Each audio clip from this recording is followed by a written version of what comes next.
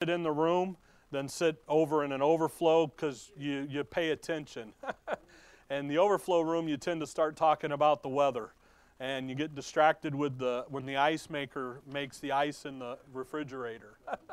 But it is over there, and it's usable. And I know the folks, but I'd rather be in here because then you can feel the heat, and feel what's going on. So we've been talking about Satan, and last week I introduced to you this issue about a book of DNA. And I just want to talk this morning with you about what Satan missed when he looked at humanity and when humanity was created, when Adam was created. And just some interesting things here. I know it's Christmas time. Next week we'll do a Christmas message just for you to have it so you can say we did it.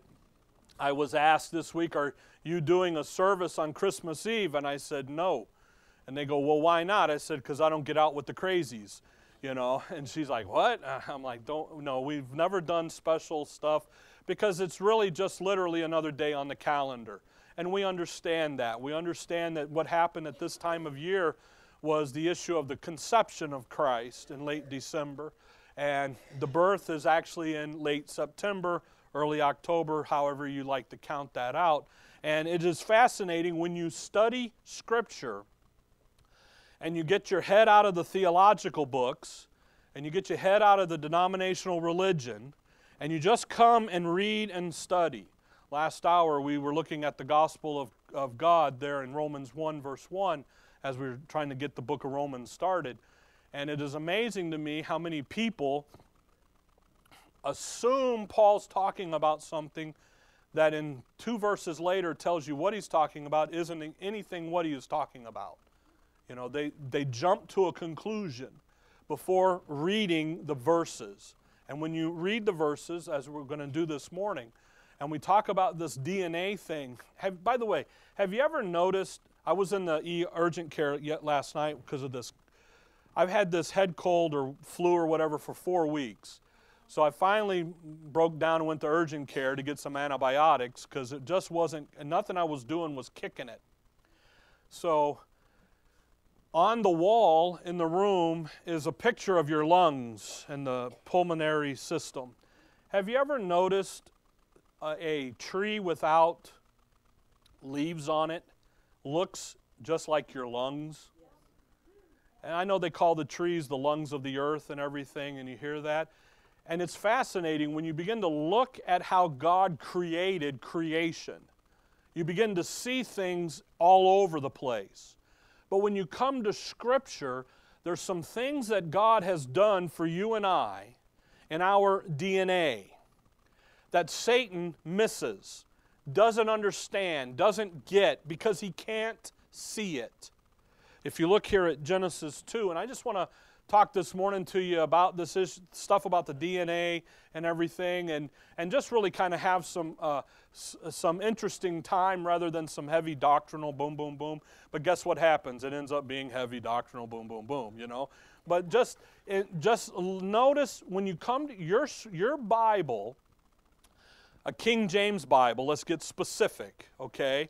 By the way, the New King James Bible we're going to talk about next month after the holidays, or maybe the last. By the way, this has got 5 Sundays in December. I was looking at that. So the 5th Sunday is an extra giving Sunday. So make sure you're giving back there, okay?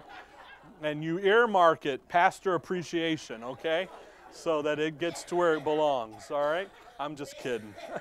I am just kidding. But anyway, there's a marketing ploy or some stuff that I get from Christianity Today, and they always say that the 5th Sunday, the giving on the 5th Sunday should be earmarked for something special, not just into the general fund. And the first in the list, NASCAR, is not NASCAR. I know, I try. The first in the list of what should be special is a love offering to the pastor. It was very interesting. I was like, wow, look at that. And they think I make this stuff up, and it's out there, So anyway, Genesis chapter 2. Let's do something a little more serious than that. Look at verse 7. Genesis 2:7. And the Lord God formed man of the dust of the ground, and breathed into his nostrils the breath of life. And man became a living soul. The three parts there of humanity. Satan watches God do this. He sees God create a new creature, something that has never been seen before. He forms the body from the dust of the ground. Okay?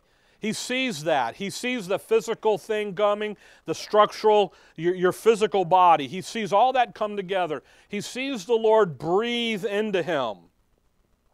And Satan watched God come along and begin to breathe in him the breath of life. And all of a sudden, this creature has life going on.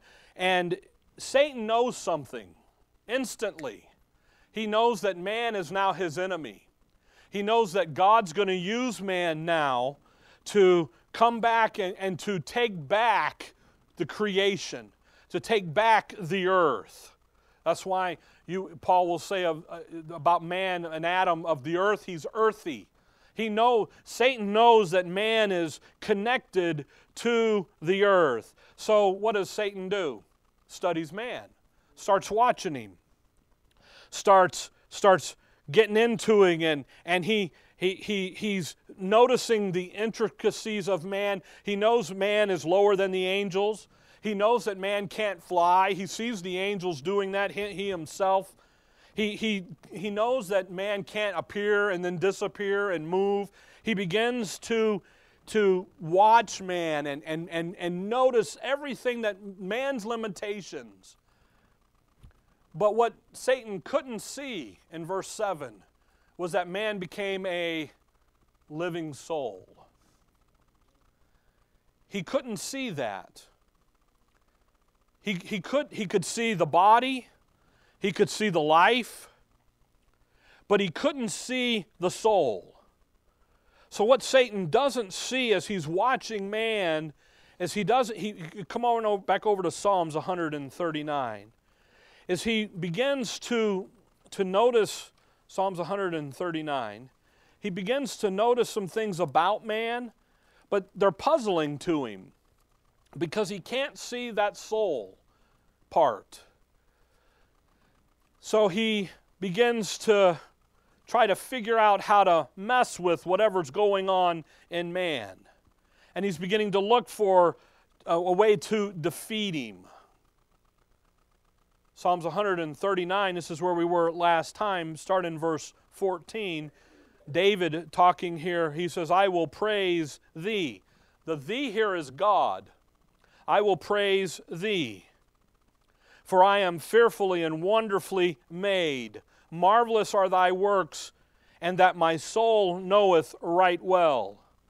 You know, when you think about how you're wonderfully made, there was that, and I'm going to mispronounce some of this because I'm not a medical guy, and I'm apologizing for it ahead of time. But in the past, we've looked at that layman and the cell structure, and how when you look at it, it's got that picture and the photograph, an idea here of the issue of the cross, and it's got that cross look to it. You've got 206 bones in your body. All the systems are working. The marrow in your bones, what does that produce? Come on, blood, okay? Leviticus says the life is in the what? The blood. So you got all this going on.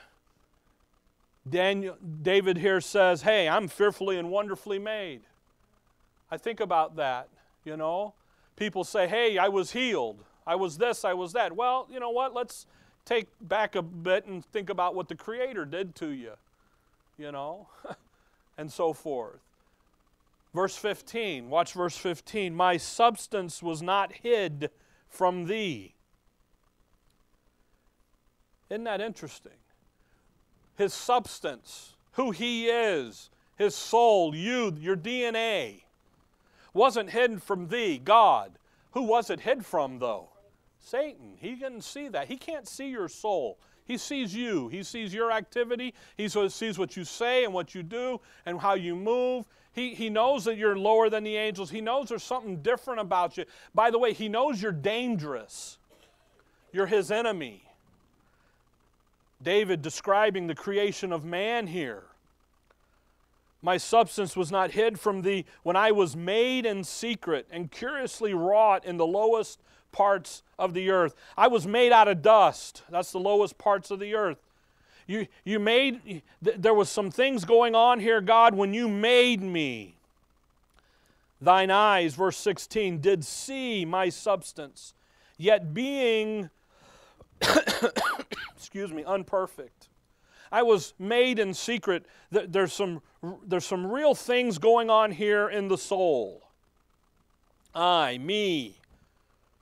The things that were going on here, when God breathed and man became a living soul, that was valuable. Your soul, you are valuable. And he says, hey, thine eyes, God sees my substance. He sees who I am before I'm there. Verse 16, yet being unperfect, and in thy book all my members were written, which in continuance were fashioned when as yet there was none of them. Look at that. God wrote a book. I call it the book of DNA. He wrote you before you were ever in existence. He wrote every piece of you, the basics, the basis of everything about you. He wrote it down, and He writes it in advance. And as I grow and as I mature, unperfect, not complete, when I'm complete, when I'm growing, now you're seeing what you wrote back there, Father, God, way back there. I wrote this down. And you know what Satan's been trying to do ever since? Duplicate it. He's been trying to corrupt it. So what do you have that comes along back in the 70s and the 80s? You have the Human Genome Project, don't you? And they begin to go and figure some things out and try to figure out what DNA is. And it's been right here in the book ever since the beginning. There's a book of DNA that he writes. And the DNA, your DNA is not random, by the way. It's specific to you.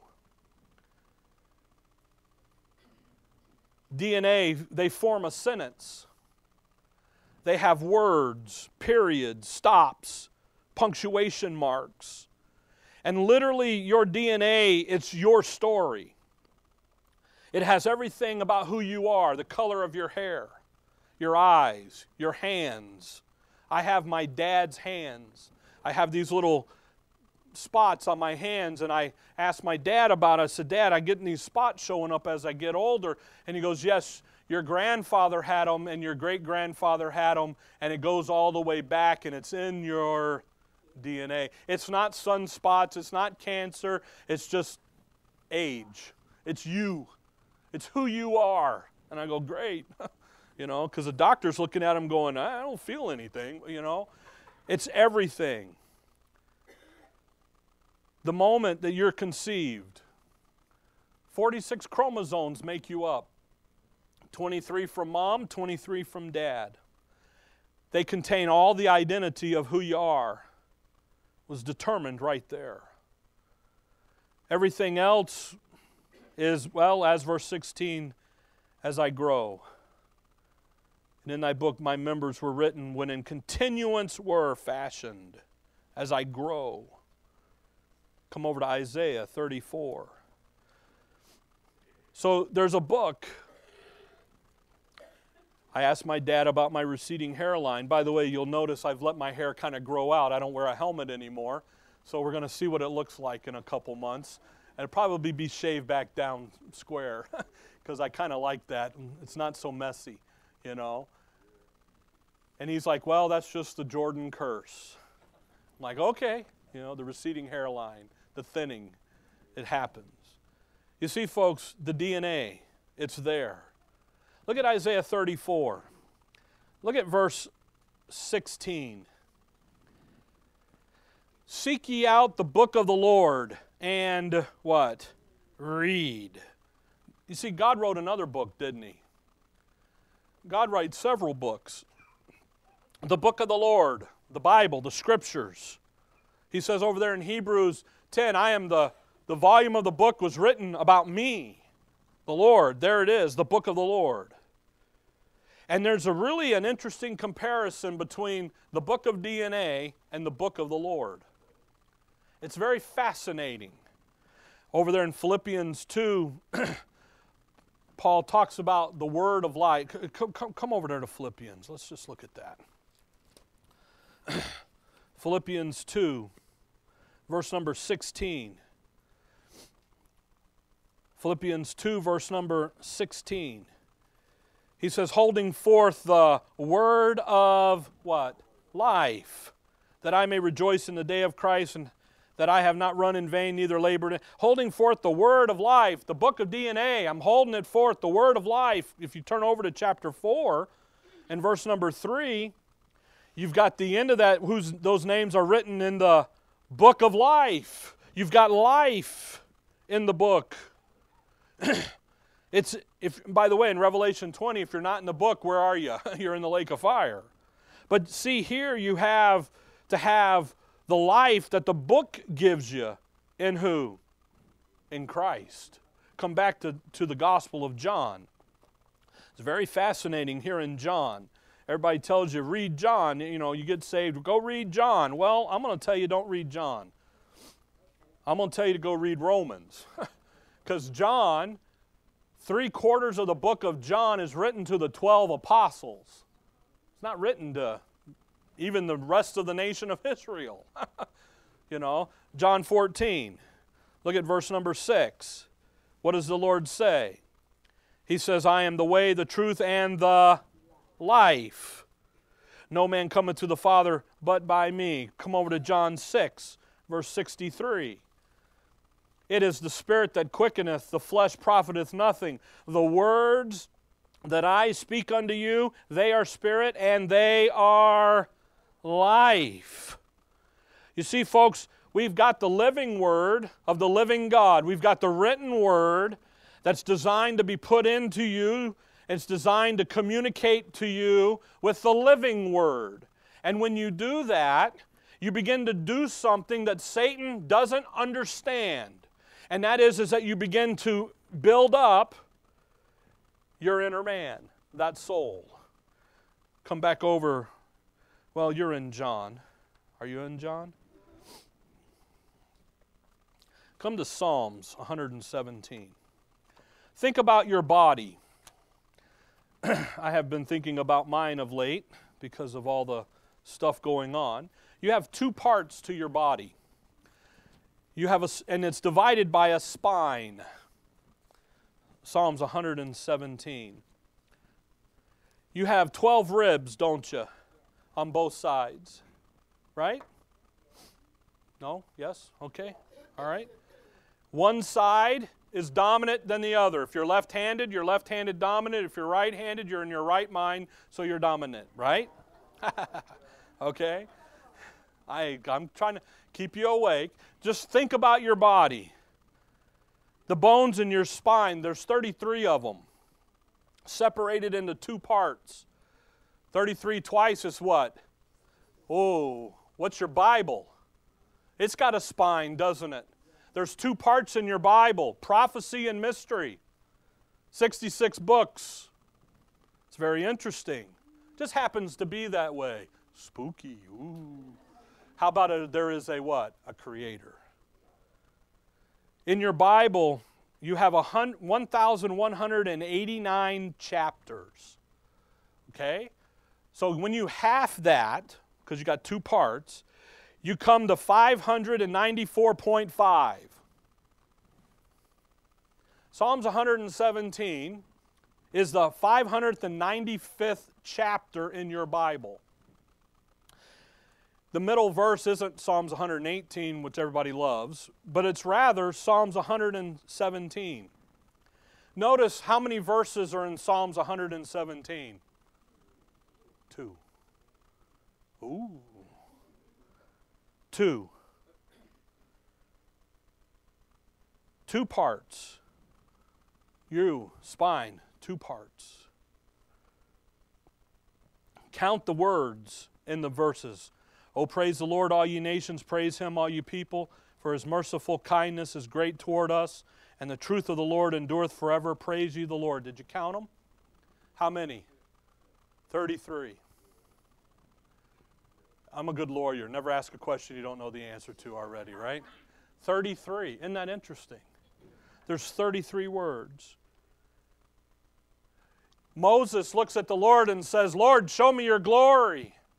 He says, I can't. Exodus 32, what did he show? 33, what did he show him? His back end, his back. The back. Think about your face, your skull. Come over to John 19. 22 bones in the skull. John 19. The number 22 in Scripture has to do with the number of knowledge, revelation. Where's your brain? Sitting in that skull, right? Knowledge, revelation. Notice John 19. Notice verse 17. And he, bearing his cross, went forth into a place called the place of a skull, which is called in the Hebrew Golgotha. Isn't that interesting? The place of the skull. You better be careful with the new translations. They pull all that out. They rewrite that verse. God was in Christ at Calvary. God was in Christ reconciling the world, wasn't He? We know that now through Paul. And if you want to see God be revealed, who are you going to go look at and look to? The Lord Jesus Christ. Romans 5:8, but God commendeth His love toward us, and that while we were yet sinners, Christ died for us. That's Paul.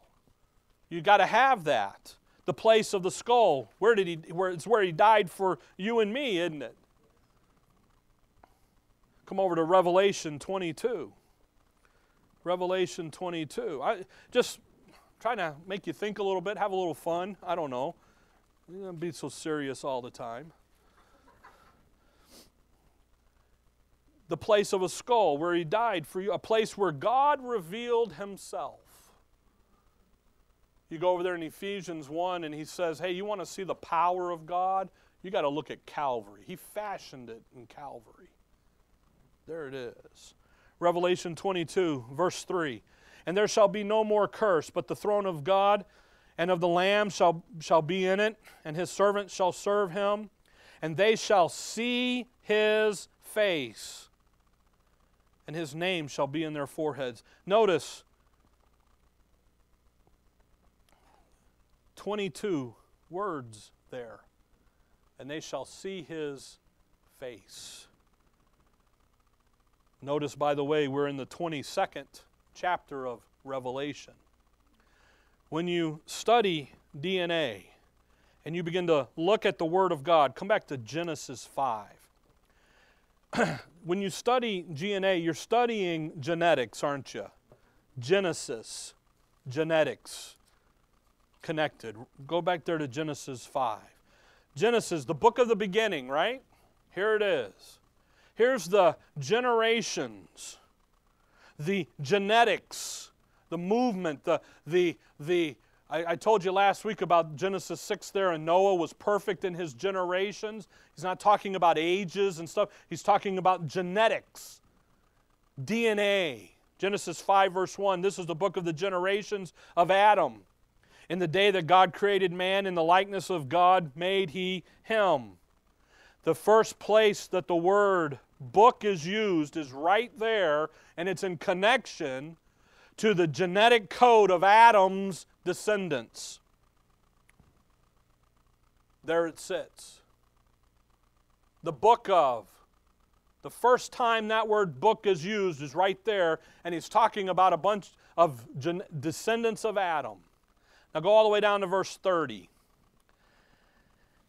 And Lamech lived after he begat Noah 595 years and begat sons and daughter. The last person in the genetic code of Adam, the 10th from Adam, is a guy by the name of Noah. Right? Okay? Now let's look at, DNA is spiral, isn't it? But let's lay it out. And this isn't true to form. This is not the scale. Okay? Good is right. But I just want you to think about something here when you think about DNA. These are, if you were to lay DNA out, you have pillars. Got two pillars. That piece of chalk's going in the garbage. There's a pillar of sugar and a pillar of phosphate on each side. You have a ladder that goes in between. There are 10 of them. Who's the 10th person from Adam? Noah. What was Noah? He was perfect in his generations. The DNA isn't messed up. It hasn't been corrupted. Come over to Luke 8. Come back with me. Hold on to Genesis. Look at Luke 8. I don't know if you find this fascinating or boring. I'm glad you're here either way, okay? Luke 8. Look at Luke 8 and look at verse number 11. Luke 8, verse 11. Now the parable is this. The seed is the word of God. In this parable of the sower, and they sow what? Seed. The DNA of the plant that they throw out there. The genetic code. You know that you can take a corn seed, and what is it going to produce? Corn. It won't produce soybeans. You hope it's going to produce corn. And I find a bag of seeds at home with no label on it. It's like, okay, what are we going to find now? A bunch of weeds is what we found. I did something wrong. Anyway. The coding. But notice what verse 11 says. The picture of the seed, the DNA, it's really the what? The Word of God. Go back to Genesis 5, verse 1. Here's the seed of of Abraham, of Adam. Here's the book of the DNA of Adam. Here it is. Here's the book of the DNA. And it's written, by the way, Genesis is written in the Hebrew language, isn't it? Do you know there's 22 letters in the Hebrew alphabet? Guess how many amino acids make up your DNA? 22. 22. Hey, nothing tricky here, folks. In the Greek New Testament, guess how many there are? 24. 24 letters in the Greek. 46 when you add them together. That's how many chromosomes you need to make you up. Spooky, isn't it? The 23rd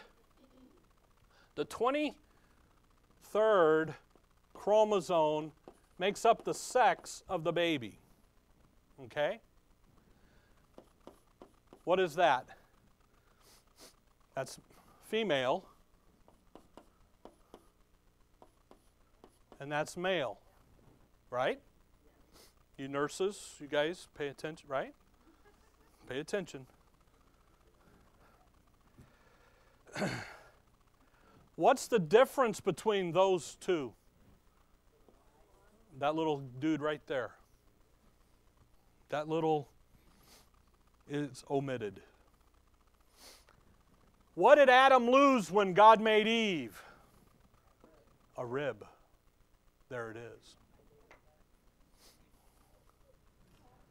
Fascinating. Go back to Genesis 2. Genesis 2. You see, folks,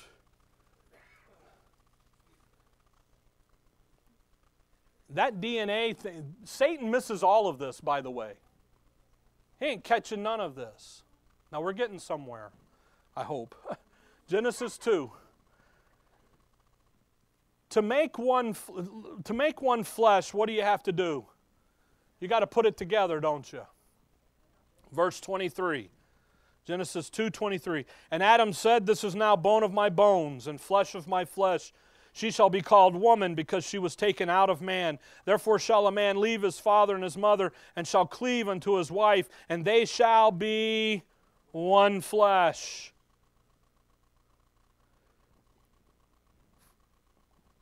Guess how many words are in those two? 46. Spooky, isn't it? Chapter 3. 46 words in those two verses when you add them together. Count them. Count them quick. Make sure I'm right. Okay. Chapter 3, verse 1. Now the serpent was more subtle than any beast in the field which the Lord God had made. And he said unto the woman, Yea, hath God said, Ye shall not eat of every tree of the garden. And you read down through verse number 5. The adversary speaks to Eve. And if you count the words, he speaks 46 words to her. And he's got man. Because who was standing right next to her? Adam. Romans chapter 5 and verse number 12. He says over there,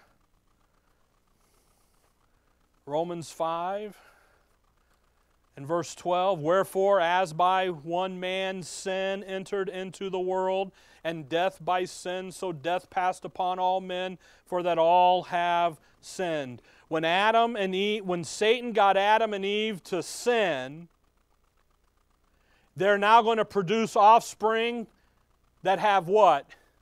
Sin in their DNA. He got them. 46 words. He got them. Come back to Romans 1. You need to be in Romans 1. Now Adam was going to produce offspring that he's sinful. Satan got him there using just 46 words. Follow that? Romans 1. Romans chapter 1. Drop down to verse 28. Romans 1:28. Talking about the heathen here. And even as they did not like to retain God in their knowledge, God gave them over to a reprobate mind to do those things which are not convenient. Being filled with all, and you see the list in 29, 30, and 31. There's 23 specific things listed there. Verse 32, who knowing the judgment of God, that they which commit such things are worthy of what? What does sin bring? Death. They're worthy of death. Folks, it's written down. It's right there. The code is right there. If you go back up in verse 29, being filled with all these things. And you know what? You see all of that in our culture, don't you? You see all of that in our society. And you see all of that out there, and it all is going to result in that they are worthy of death. Come over to 1 Corinthians chapter 6. 1 Corinthians chapter 6. You see, folks, Satan missed all this. You know what he saw? He just saw a dirt man running around acting like a fool. He figured it out. He goes, man, why is the Lord meeting him in the cool of the day and talking to him? What's he doing? 1 Corinthians 6. What's he doing over there? What's he doing all of that? What's going on here? What's happening here? Why is that happening? He didn't understand that spiritual thing going on inside. Now he catches on later when God gives the law to Israel and Abraham and all that. He goes, okay, but he misses it. Look at 1 Corinthians 6. By the way, the book of Corinthians, guess what number book it is? If Romans is 45th book, what's 1 Corinthians? 46. Just happens to be that way. But watch Paul in verse 16. Quote Genesis 2. What? Know ye not that he which is joined to a harlot is one body? For two, saith he, shall be what? One flesh. You see how it shouldn't be that a believer is joined to a harlot? Now watch verse 19. What? Know ye not that your body is the... Interesting. The temple of who? Of the Holy Ghost, which is in you, which ye have of God, and ye are not your own, for ye are bought with a price. Therefore glorify God in your body and in your spirit, which are God's. But notice that issue of bringing up the temple. Now, there's never a word wasted in Scripture. Even the little a is important. Like a nation, okay? So when Paul says the temple, what's he doing? He's making a connection spiritually between your body, the DNA, and a spiritual thing over here that we find out about who we are in Christ. Now come back to 1 Kings 7 real quick. Have I lost anybody? Okay. Folks on the internet, if you're lost, I apologize. But just look at 1 Kings 7. The temple becomes a picture of your body, especially back here in the Old Testament. In 1 Kings 7, Solomon builds his temple. Verse 1, but Solomon was building his own house 13 years, and he finished all his house. And he's building a temple. Now, before the temple, it was the tabernacle, okay? And by the way, the tabernacle was made out of skins, animal skins specifically. And there's some spiritual connection to all of that when God looks at Israel and says, I'm going to go dwell in people now, not in a building. And they've had that picture all along. But here in the temple, watch verse number 21. 1 Kings 7:21. And he set up the pillars in the porch of the temple. And he set up the right pillar and called the name thereof Jachin. And he set up the left pillar and he called the name Boaz. Isn't that interesting? Do you know who Boaz is? Okay, then you go find out about who Jachin is. But what I want you to see is he did what? He set up how many pillars? Here's our two pillars. He set up two pillars. Now, the pattern, there's going to be 20 boards on one side, 20 boards on the other, 6 at the one end. So we're back to 46. And then you got the two pillars that sit out front. So when you're coming up to the temple, you're going to pass through the two pillars, which, by the way, they have names, Boaz and Jachin. You know, knowledge and wisdom and understanding, and they go in. But you've got this picture here of 20 boards to the north, 20 boards to the south, 6 boards to the west, and on the east is 2 boards, 2 pillars coming in. You follow that? What do we have? 2 pillars. We've got 10. By the way, this strand ends with a period. The next set starts. And off you go, right? One more time, and it's all gets connected, right? And you're moving. It's the structure of DNA. And it has 2 panels. It has 2 pillars. By the way, each of the boards were 23 cubits high. Isn't that interesting? Each of the walls, 23 and 23. You guys look bored. Oh, okay. Come on over. Let's talk about these 2 pillars. One's sugar and one's phosphate. All right? Get Psalms 119 because that's the closest book. Psalms 119, and then we need Revelation 10, I believe it is. So let me go there real quick and double check. Yes. So you need Psalms 110 and Revelation, Psalms 119, and Revelation 10. Do a Psalms 119 first. Psalms 119 and verse 130. You ought to know this verse. Talking about the entrance of thy words giveth what? Light. What does phosphate do? Lights it up, doesn't it? Revelation 10. Verse number 9. And I went unto the angel and said, Give me the little book. And he said unto me, Take it and eat it up, and it shall make thy belly bitter, but it shall be in thy mouth sweet as honey. There's the sugar. Jeremiah, he says, I eat it up, it's sweet, tastes good. Come back to 1 Kings back there, where you were, sorry. You've got the ladder, the 10 rungs, the 10 panels. You got the 2 panels. Here's phosphorus, light, sweet as honey, sugar. You've got this ladder that's going across there. Do you remember a thing about Jacob's ladder? Ooh.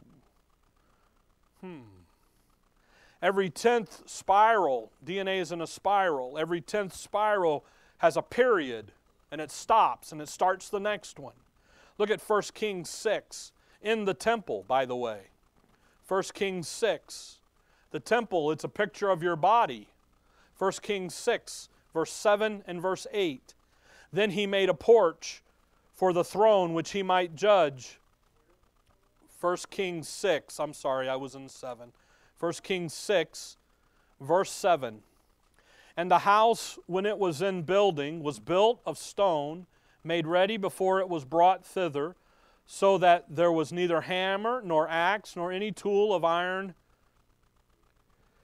heard in the house while it was in the building. The door for the middle chamber was in the right side of the house, and they went up, now watch, the winding stairs into the middle chamber, and out of the middle into the third. You see that thing about winding stairs?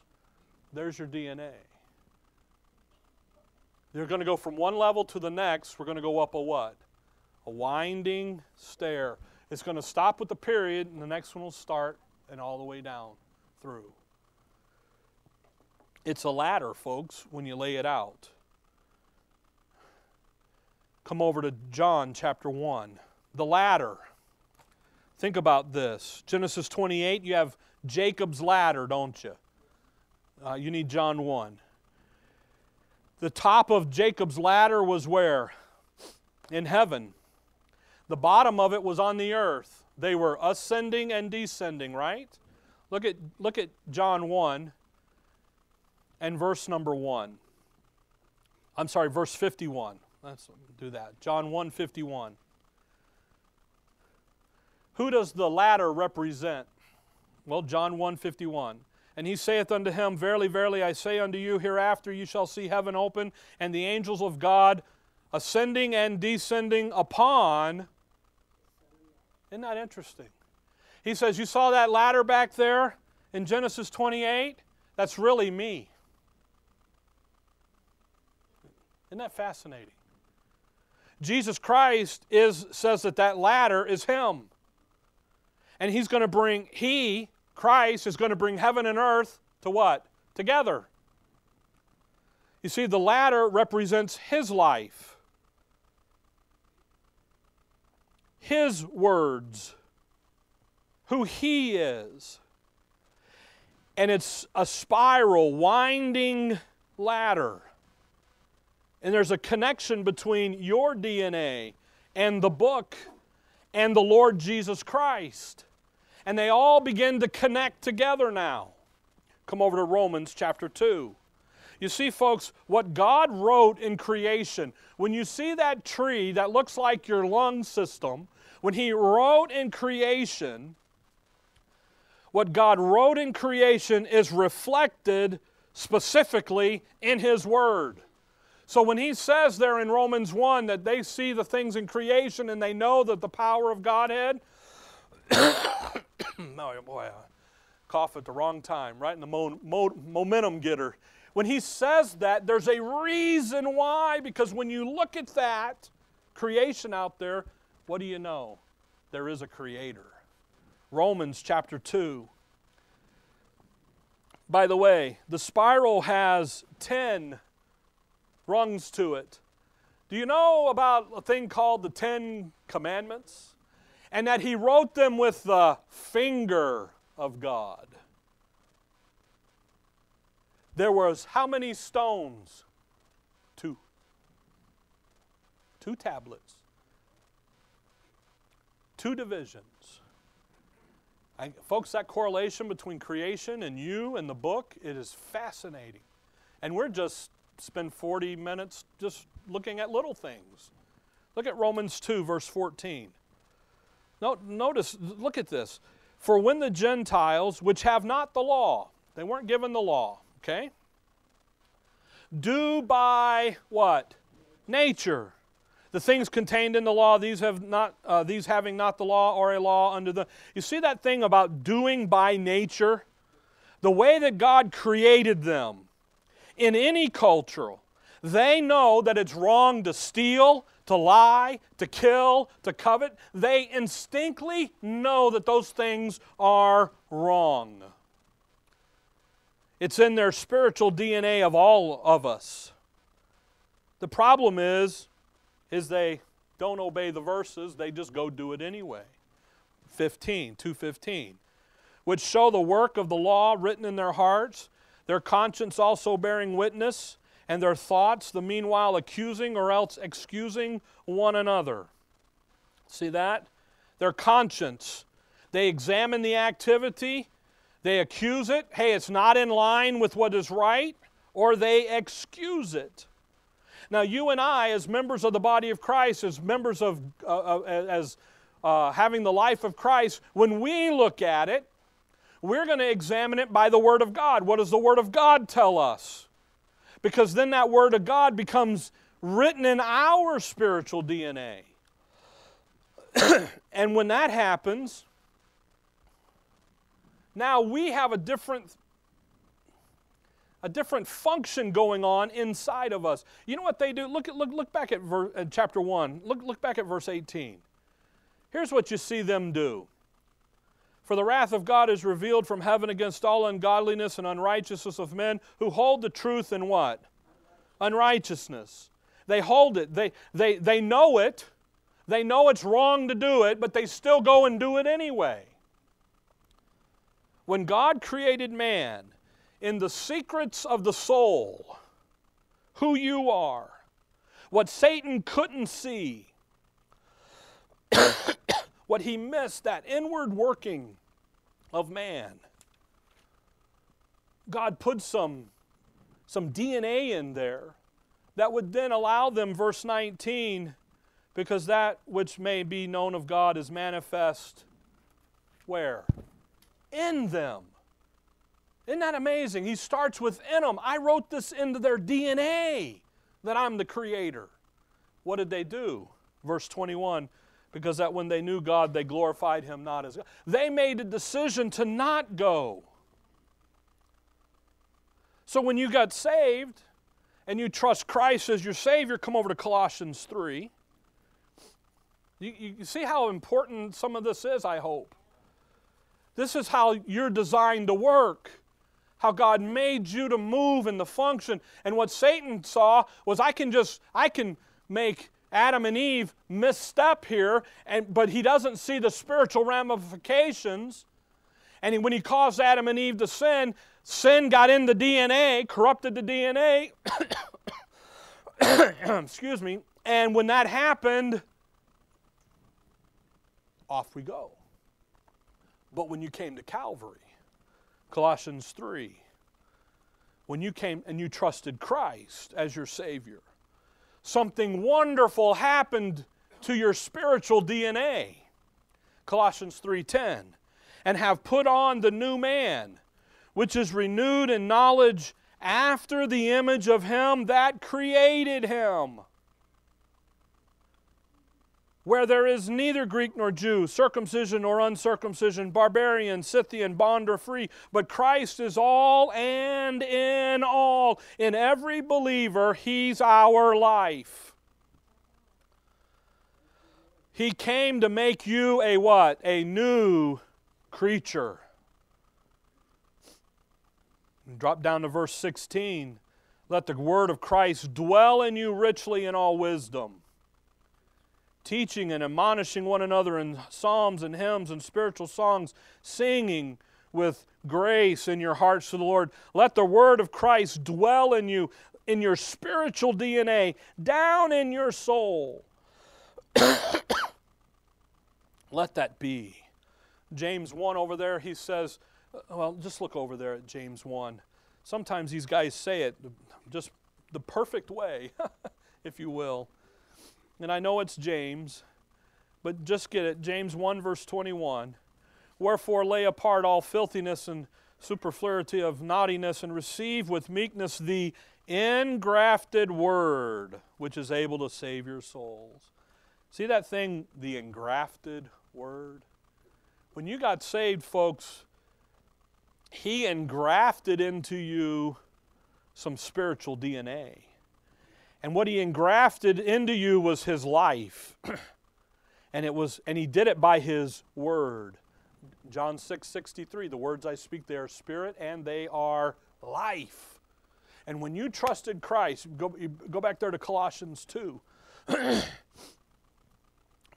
When you trusted Christ, and He begins to work in your inner man, and He begins to form you after that new creature, and He begins to work in you, it is all there in verse 12. In the middle of that verse, he says, through the faith of the operation of God. Colossians 2:12 in the middle. He goes to operating on your spiritual DNA. So we literally have the spiritual DNA of life of Christ. And it's engrafted into our inner man. And you know what he says? When Satan looked at man, he saw the physical outside stuff, and he missed what's going on inside. He missed the source of God's life. And what he's been trying to do ever since is he's been trying to corrupt that spiritual DNA. And how he does it is by messing with the Word of God. That's how he does it. Because I love that stuff back there in Genesis 3. God looks at Adam and Eve, He's calling for them. They did Operation Fig Leaf, covered up and built religion and tried to do their thing to make it right with God. And He says, why did you do it? And they said, we were naked. And He says, who told you you were naked? Bad information. My word to you wasn't that. Satan sold them a bill of goods, and they bought it. And if you and I aren't careful, guess what's going to happen? Same thing happens to you and I. How did Satan get and corrupt? Yea, hath God said. That's how he attacks. That's how he moves in. And I'll be honest with you, he does it in the body of Christ, you and I today, through a nice little book called the New King James. And it's not anything new. And he uses that because you know what, you and I, we study the King James, so hey, there's a new one. It's got to be new, it's got to be good. And the next thing you know, you're in it hook, line, and sinker, and you're gone. We'll talk some about how he does that next time, okay? Just see what Satan missed. You know what Satan missed? He missed all this. He missed that replica. He missed the spiritual DNA side of it. The book, you got time for one more verse? 1 Thessalonians 2. I love it when I get the affirmative answer. 1 Thessalonians 2. You see, folks, there's something supernatural going on inside of you when you read the book. And when the Word of God begins to renew your mind and begins to renew your inner man. But I'm going to tell you what, it's more than just reading it. You have to believe it. 1 Thessalonians 2 verse 13, for this cause also thank we God without ceasing, because when you received the word of God which ye heard of us, you received it not as the word of men, but as it is in truth the word of God, which effectually worketh also in you that believe. You can read this book all day long, get it, know it, but until you believe it, when you believe it, that's when it gets engrafted into you. And it becomes active. And it becomes, well, it becomes a wow. Because it's working. And you're able to take it from the page and theory and thought and then go and apply it into life. Because I'm going to believe that verse says what it says. I believe it, so let's go do it. Satan tries to counterfeit all that, by the way, in the physical arena. And he's going to try and counterfeit it by messing with the Word of God. Okay? All right. Dear Heavenly Father, we thank you for the morning, Lord. We thank you for your Word. And above all, Lord, we thank you for your wisdom, for your mercy, for your grace, for your long suffering, and ultimately for all that we are in your Son. In your name we pray. Amen. All right.